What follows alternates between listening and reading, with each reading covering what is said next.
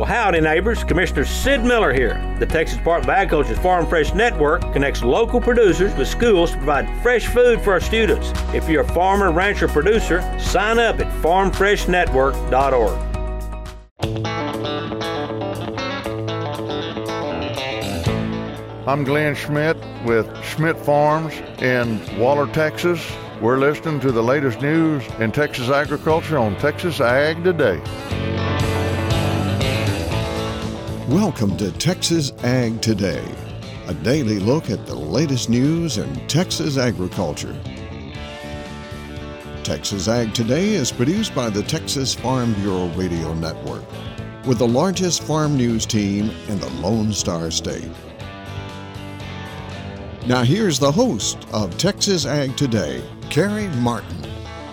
Hello, Texas. Thanks so much for taking time to join us for another episode of Texas Ag Today.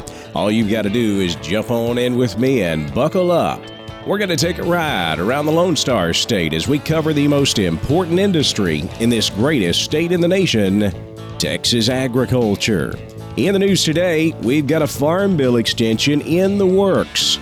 We'll have more details on that coming up to kick off today's show. My name is Kerry Martin. I'm your host along with the largest and most experienced farm news team in the Lone Star State. And we're all standing by to bring you the latest news in Texas agriculture. From the piney woods of East Texas to the rocky ranges of the Trans-Pecos, and from the Panhandle down to the Rio Grande Valley. A longtime Washington policy analyst has his take on the extension of the Farm Bill. I'm Tom Nicoletti, and I'll have more as the House and Senate Agriculture Committees release a statement on the Farm Bill extension, coming up next on Texas Ag Today. 2023 has been another tough growing season in the South Plains. But will the difficulties they've experienced have farmers in the region doing something different in terms of what they plant next season? I'm James Hunt, and we'll talk about that on Texas Ag Today. If you've been to the grocery store lately or taken the family out to eat, there is some sticker shock going on. Hello, I'm Barry Mahler, and I have the story in today's report. We'll have those stories, plus Texas wildlife news, and a complete look at the markets, all coming up. A Farm Bill extension is in the works. Tom Nicoletti has more. The four leaders of the U.S. House and Senate Agriculture Committees released the following statement on a Farm Bill extension. Quote, as negotiations on funding the government progress, we were able to come together to avoid a lapse in funding for critical agricultural programs and provide certainty to producers. This extension is in no way a substitute for passing a 5-year farm bill, and we remain committed to working together to get it done next year. That is the statement this week from the leaders of the House and Senate Agriculture Committees. Meanwhile, Jim Wiesemeyer, Washington policy analyst with Pro Farmer and Farm Journal, explains the situation on the Farm Bill. That's why I never put a year to a farm bill, because that doesn't mean you won't have a new farm bill sometime in 2024. In fact, I think you will, but it just gives them more time. So they'll have to do a 1-year extension to extend, some of the programs, and that means you'll have a viable safety net at least continuing on for the corn, soybeans, and wheat that's used in the feed production. Well, certainly there's a lot of volatility in the livestock sector, and the farm bill is critical to try to level the playing field there. Yeah, what I point out is over the last few years, the biggest growth area in insurance has been dairy and cattle. And that was as a result of not the farm bill, but it was a funding bill in which cattle producers dramatically got a better program in insuring their industry. So I would watch that. It'll continue to grow, and that's a good thing because it's called risk management. That is Jim Wiesemeyer, a Washington policy analyst. I'm Tom Nicoletti for the Texas Farm Bureau Radio Network. Texas cotton farmers needed a good cotton crop this year to make up for the disaster of last year. But Texas A&M cotton marketing specialist Dr. John Robinson says that just didn't happen. It depends on where you were. In some places it was just a disappointing situation where they didn't make the bumper crop they needed to make up for 22. In some places of the state, it was a wipeout because of, heat, drought, and things that just prevented production at all that ended up getting plowed up. So we've had another frustrating year for growing cotton. Yeah, we have. Definitely the sentiment for 23 was tied to the wipeout of 22 and whether 23 would make up for it, which in most cases I would say it did not. From an analyst standpoint, it was a challenging year because there was a lot of dryland cotton that germinated. It was a standing crop that ended up getting plowed, which is unusual that it would be up and there all year, and was probably counted by USDA in several of their supply and demand counts and calculations. But it ended up getting plowed up late in the year because there wasn't enough yield on it. So it just added to the general confusion about how much supply did we really have. Well, Dr. Robinson, because of these issues we're talking about, are we seeing farmers shifting acreage from maybe cotton to corn? Yes, where it's possible. Now, corn has a lot of water demand, and Texas is a dry place. But in years where there's enough moisture to plant to and expectations of a normal rainy type of year, we've seen corn production expand along the Gulf Coast and in parts of the state where they have reliable irrigation, which is really in the more north you go in the Panhandle. But those are the regions that just on average had been shifting away from corn to cotton because of the same water question. It was more feasible and more profitable to grow cotton when the relative prices indicate it. And unfortunately, Dr. Robinson doesn't think we'll see 90-cent cotton anytime soon. Well, we've had a couple of runs through the upper 80s that bounced off 89 and 90, so we didn't seem to get there. I would expect a whole bunch of growers, if we did make another run to the upper 80s, I would expect a bunch of growers to do what they did last month, and that is jump in and sell, take it as a selling opportunity. That's what I would do. That's Texas A&M Cotton Marketing Specialist, Dr. John Robinson. 2023 has been another tough growing season in the Texas Southern Plains, but James Hunt tells us that shouldn't have a big effect on what farmers plant next year.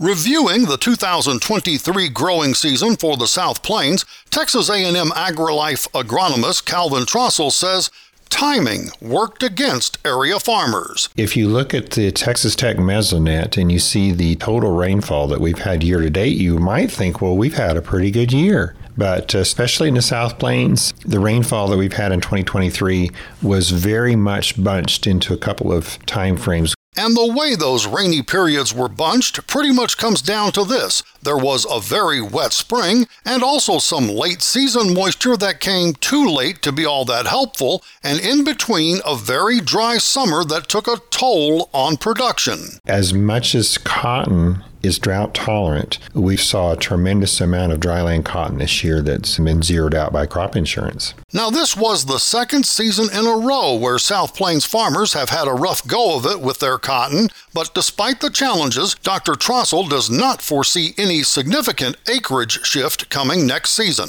There could be some minor changes. We've had a few years when grain sorghum prices could be exceptionally strong that farmers will say, I have the opportunity to go ahead and rotate. But no, farmers, their equipment, their experience is very much grounded in cotton. And so I have a lot of people that sometimes, they have complaints about cotton production. We think we're going to do something else, but when the seed goes in the planter box in the spring, it's cottonseed. And the crop insurance program, I think, probably buffers large changes in cropping acreage in the case of cotton. That's Texas A&M AgriLife agronomist Calvin Trossel. I'm James Hunt on the Texas Farm Bureau Radio Network. There is some sticker shock happening at grocery stores and restaurants. Barry Mahler has more from the rolling plains of Texas. I'm hearing more and more discussion lately of prices at the grocery store, and people are asking, why are the prices so high? Is it because of the drought? What's going on? Now, I understand the questions because being a guy that likes to cook, Therefore, I'm in the supermarket quite a bit. I've noticed it too. Now, I was always one of those people that went to the store, got what I wanted, didn't pay much attention to what things cost, but lately it's even gotten my attention. So how much has it gone up? Well, according to the Consumer Price Index, annual increases from September of 2022 to September of 2023 have been most dramatic among products such as frozen juices and drinks. They're up 21.3%. Frozen vegetables up 11.6%. White bread is up 7.8%. Beef and veal up 7%. And crackers, bread, and cracker products up 6.9%. Now, it's important to understand that this is just in the last year, and this is all, well, it got started way before that. So to get the real feeling of how much it's changed, we have to go to the CPI from an earlier year. So let's look at the range from 2000 to 2023. Now there, in 2000, we find the index at about 180, and the current index is above 320. So not quite double since 2000, but still a dramatic rise. Now, the numbers I've given are for groceries, but if you look at food away from home, which would include restaurants and takeout, that index is now over 350, which is nearly a doubling of the price since the year 2000. Now, I can go on with the percentages and indexes until your eyes cross over, but I think our own grocery bill will give you that information. But folks are asking what causes it and when will we see some relief? Well, according to the bean counters, labor costs are higher. It's costing more to attract workers in all sectors. The basic products of food production, the commodities that we raise out on the land, are increasing. USDA says 4.3% increase just this year. But my comment on that is, yes, the costs are increasing, but our basic commodity prices are lower now in most categories than they were a year ago. So that should help the cause. It should also be helpful that the corn and bean crop yields are basically better than expected as the harvest continues, even with the hot, dry weather this summer. Droughts and wildfires now have led to lower crop yields, especially in certain products, but those should also adjust as the weather pattern changes. Now, the USDA points out that the increase in prices are lower than in 2022, so that's moving in the right direction. And a few items are beginning to ease, but I think it's safe to say that the baseline for what we pay for food will not come back down to historic levels anytime soon. And I suspect that somewhere along the line, there have been some instances of, oh, well, everything else is going up, so let's raise the price of food too. Could be. Reporting from North Central Texas, I'm Barry Muller for Texas Ag Today. Special mule deer antler restrictions remain in place this year. I'm Jessica Domel, and I'll have more coming up on Texas Ag Today. And there are 5 calf health considerations to increase immunity and decrease disease. Veterinarian Dr. Bob Judd has more on that coming up next, right here on Texas Ag Today.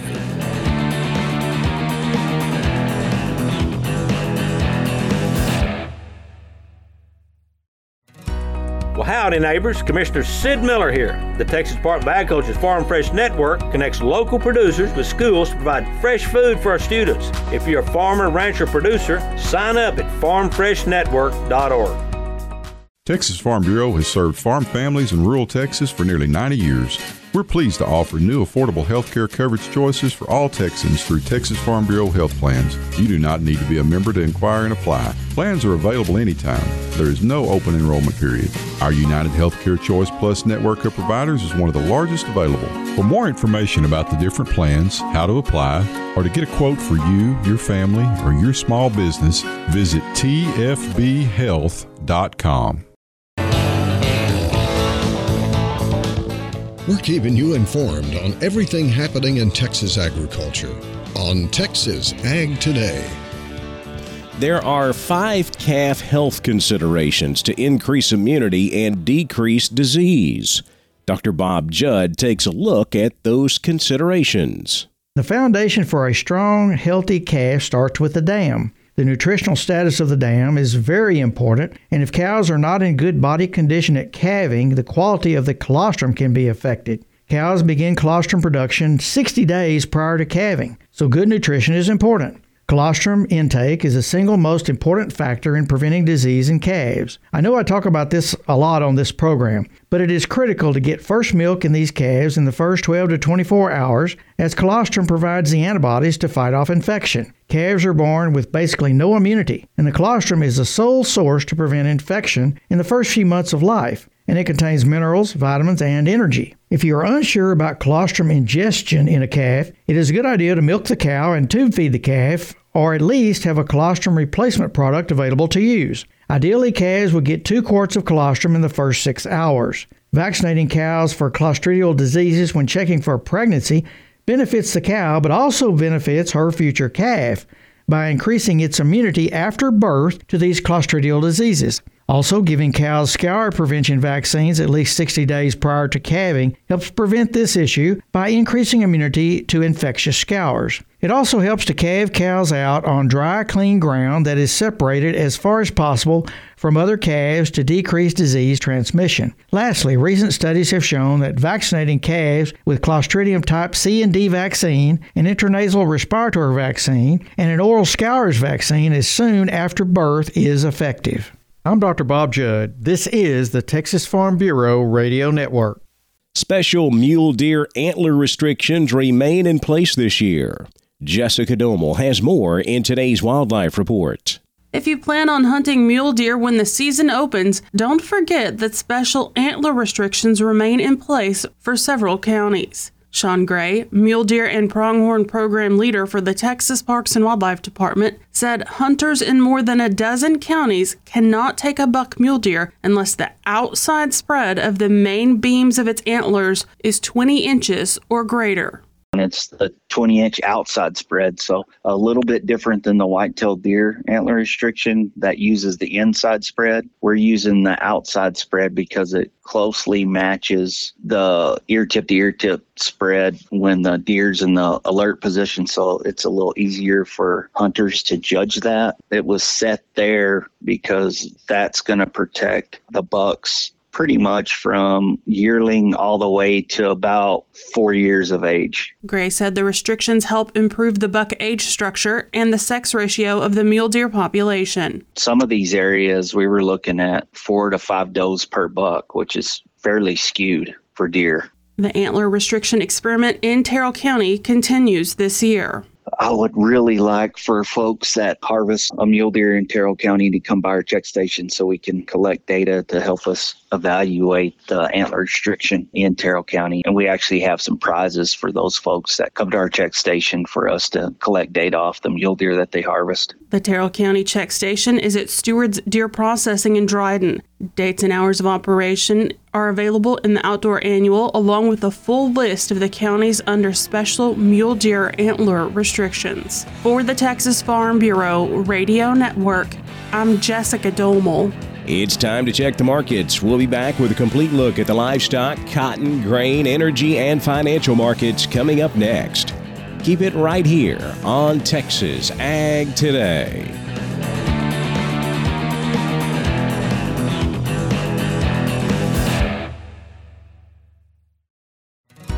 Well, howdy, neighbors. Commissioner Sid Miller here. The Texas Department of Agriculture's Farm Fresh Network connects local producers with schools to provide fresh food for our students. If you're a farmer, rancher, producer, sign up at farmfreshnetwork.org. Texas Farm Bureau has served farm families in rural Texas for nearly 90 years. We're pleased to offer new affordable health care coverage choices for all Texans through Texas Farm Bureau health plans. You do not need to be a member to inquire and apply. Plans are available anytime. There is no open enrollment period. Our United Healthcare Choice Plus network of providers is one of the largest available. For more information about the different plans, how to apply, or to get a quote for you, your family, or your small business, call 833-TX-HEALTH or visit 833txhealth.com. We're giving you the market information you need on Texas Ag Today. Cattle futures put in a higher close on Tuesday. Live cattle finishing higher on the December contract, up 92 cents, 175.85. February up $1.62, 176.87. With April up $1.35, 178.80. Feeder cattle higher on all except the nearby November. It was down 67 cents at 230.05. January feeders up 70, $2.29 even, with March feeder cattle up $1.30, $231.37. Cash-fed cattle still quiet for the week, no bids or asking prices to report. Box beef prices lower, choice down $1.86 at $295.99, select down $1.50, $267.74. Now let's check the auction barns. We're walking the pens with Larry Marble. My friend Rodney Butler, Beeville Livestock, is in the alleyway today here at the auction. Rodney, how did your Friday sale go? Market was a little softer in spots, but overall I thought the market was still pretty steady, sir. Walk the pens with me, Rodney. All right, we had 421 head of cattle, 6 horses, and 5 goats. That old market was steady. The 200, 300 pound steers were $227 to $295. Heifers $2 to $275. 300, 400 pound steers were $219 to $280. Heifers $287 to $240. 400 to 500 pound steers were $209 to $275. Heifers $192 to $255. Your 500 to 600 pound steers were $208 to $240. Heifers $186 to $216. Your 600 to 700 pound steers were $190 to $217. Heifers $167 to $197. 700 to 800 pound steers were $184 to $207, and heifers were $155 to $170. Packer cows, sure enough, were strong. They brought anywhere from $55 to $1. Bulls brought from $85 to $1.12. Young stocker cows brought anywhere from $88 to $1.08, with some bred cows dollaring out around that $1,300. And our pairs this Friday brought anywhere from $1,100 to $1,700, sir. Good. Do you know of anything for this next Friday yet? I do not know of any cattle coming this next Friday that I know of. And we've had some good rains all day today, so maybe it'll be slower this week and be ready to crank up after the holidays. Tell everybody how to get a hold of you, Rodney Butler. Yeah, call me at 361-358-1727 or call me on my mobile, 645-5002. We appreciate you. Thank you so much. Thank you and take care. You bet. Bye-bye. Neighbor, it looks to me like that's it for this edition of Walking the Pens. You're listening to me, Larry Marble, on the Texas Farm Bureau Radio Network, and the individual program you're listening to is called Texas Ag Today. Thank you, Larry. Back over to the futures market now, where lean hogs finished lower. December hogs down $1.05, closing at $72.30. December Class 3 milk up 27 cents, $17.50 a hundredweight. Triple-digit gains in the cotton market on Tuesday. Lower dollar helping to move prices higher. December contract continues to inch toward that 80-cent level. It was up 120 points, 78.68. While March cotton did top 80 cents, it was up 168 points, 81.15. Grain markets were slightly higher. December corn up a penny, 4.78 1/4. March corn up 1.5, 4.94 1/4. Hard and soft wheat both lower. December Kansas City wheat down 1 3/4, 6.39 3/4. December Chicago wheat down 7 at 5.72 a bushel. In the energy markets, December natural gas down 9 cents, 3.09. December West Texas crude up 4, 78.30 a barrel. The financial market sharply higher Tuesday afternoon. The Dow jumping 504 points, 34,842. The Nasdaq up 336 points at 14,103. The S&P up 87 at 4,498. That wraps up our look at the markets, and that wraps up this episode of Texas Ag Today. I'm Kerry Martin. Hope to see you back here next time as we cover the most important industry in this greatest state in the U.S. of A., Texas agriculture. Thanks for listening to Texas Ag Today. Be sure to subscribe to our podcast on Apple Podcasts, Google Podcasts, or Spotify. For more Texas Ag news and information, check out our website at texasfarmbureau.org or tfbradio.com. Texas Ag Today is a production of the Texas Farm Bureau Radio Network.